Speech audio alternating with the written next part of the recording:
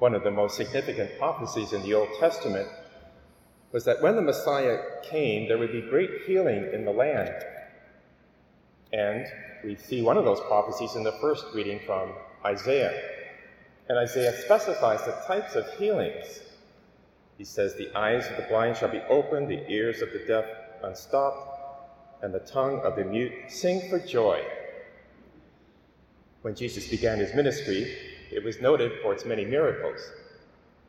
And in fact, when John the Baptist was in prison, and he sent one of his disciples to go ask Jesus, "Are you the Messiah?" Jesus responded, "Well, what do you see and hear?" And then Jesus repeated those same miracles because he was performing them. In other words, these healing miracles had great witness value because the people at that time knew the Old Testament scriptures very, very well, the Jews. And so when they saw and heard what Jesus was doing, they connected the dots. Jesus' healing ministry did not stop with his death and resurrection. It continues in the church, which is his body, and in particular the sacraments, which are very powerful healing sacraments, particularly baptism, which heals us from original sin, brings the light of the Holy Spirit into us. That's why the early church, it was called the sacrament of illumination. And then we have the sacrament of confession, which heals us of our sins, particularly the deadly mortal sins, brings us new life, resurrected life. We have the sacrament of the sick toward the end of our life. Powerful sacrament prepares us for heaven. And of course, the Eucharist, which is what we are going to receive today, the resurrected Christ, body, blood, soul, and divinity. So that's very powerful. But there's also something else that we should not in any way diminish. We are baptized into Christ and into his ministry of priest, prophet, and king, and in his healing ministry. We're called to be healers because of the great witness value that it has, particularly today when so many people are wounded. In fact, we're all wounded in some way. Sometimes we can look at another person and say, they seem to have everything together. I wish I were like them. But if you scratch just beneath the surface, you would see invariably that they have a cross to bear as well. We're all affected by original sin still. There's the effects of it, but also the sins of the culture. They seem to influence us in so many ways. So we are wounded, but we're called to be healers. Now, how do we begin this ministry? Seems to me we should first ask the question, how am I wounded? What do I need to be healed from so that I can bring the light of Christ and his healing ministry to others? Do I have a hearing impediment? Do I not listen to certain people because of maybe past encounters or just perceptions? Or if I do hear, I really don't listen. I don't really try to understand where they're coming from. What about my tongue?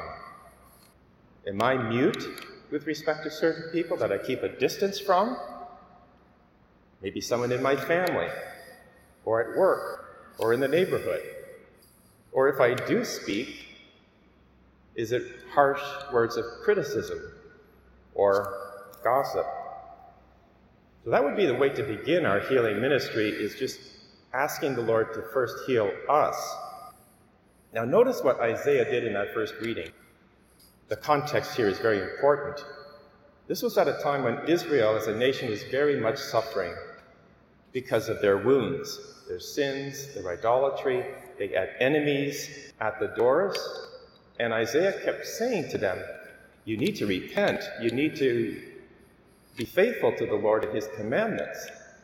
And if you don't, your enemies will come in and conquer you. And for that he was persecuted. And yet, he spoke words of encouragement at the same time, because those words would be etched in the minds of the people when they subsequently were conquered and were carted into captivity in Babylon. And while they were languishing there for years, these words would ring in their hearing. Quote, this is Isaiah, "Be strong, do not fear. Here is your God."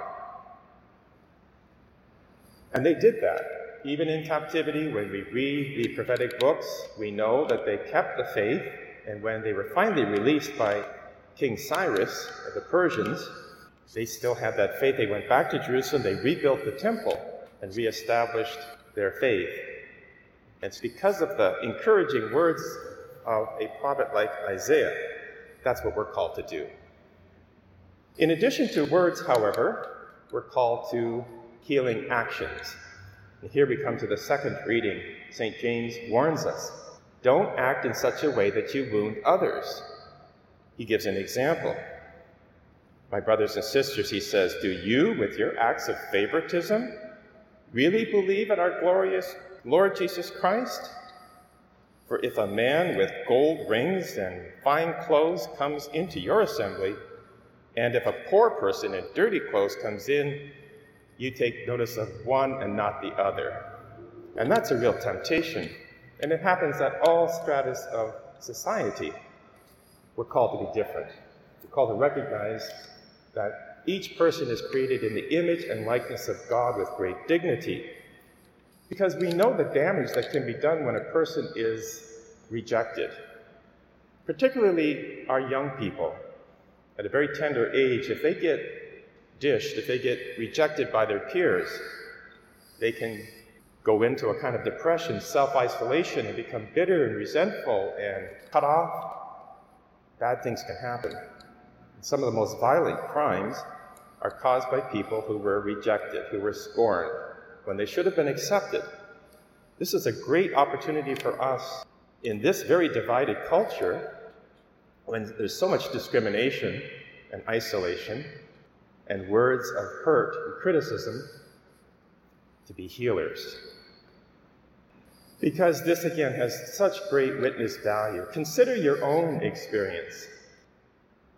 Could you really name the last 5 Heisman Trophy winners in football? They were very popular at the time. No.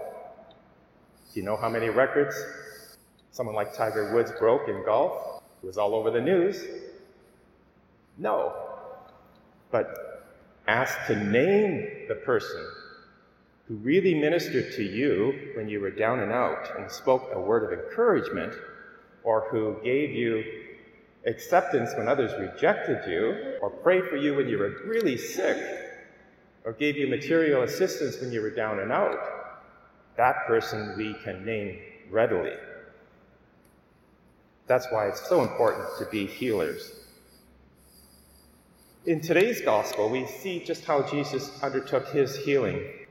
The man was deaf and mute. He couldn't hear. Jesus, therefore, touches the person, because he would certainly feel that presence. Touch is such a loving, caring thing when done with great care, as Jesus did. And actually, he took some of his saliva and put it on the tongue of the man. It sounds weird to us, but very much would have communicated to that person that Jesus was going to communicate his very essence, perhaps an image of the Holy Spirit being transferred, the healing spirit, to that person. And Jesus groaned when he spoke the words. That groaning would have been felt by the person as well. He knew he was loved. That's the greatest healing. But there was something else very important in that miracle that we can miss.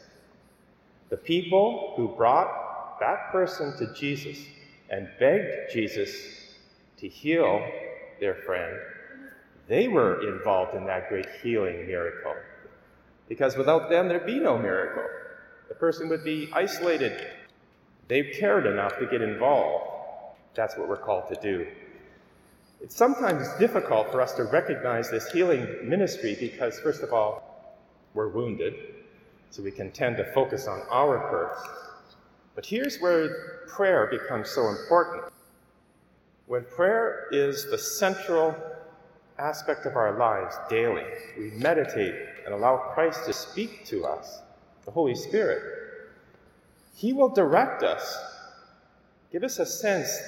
Go to that person who's suffering and speak a word of encouragement. Visit that person in the nursing home. Give some material assistance to the single mother down the road who's struggling. Pray for that person who is really, really in need of prayers. When we do that, we won't miss opportunities. Because let's face it, there's many, many opportunities to be healers every day, but I think we miss much. But that's because we're so distracted and busy. We need to come before the Lord each day and ask the Lord, show me. Bring people to me who are hurting. Help me see and hear. And then our healing ministry will really be effective.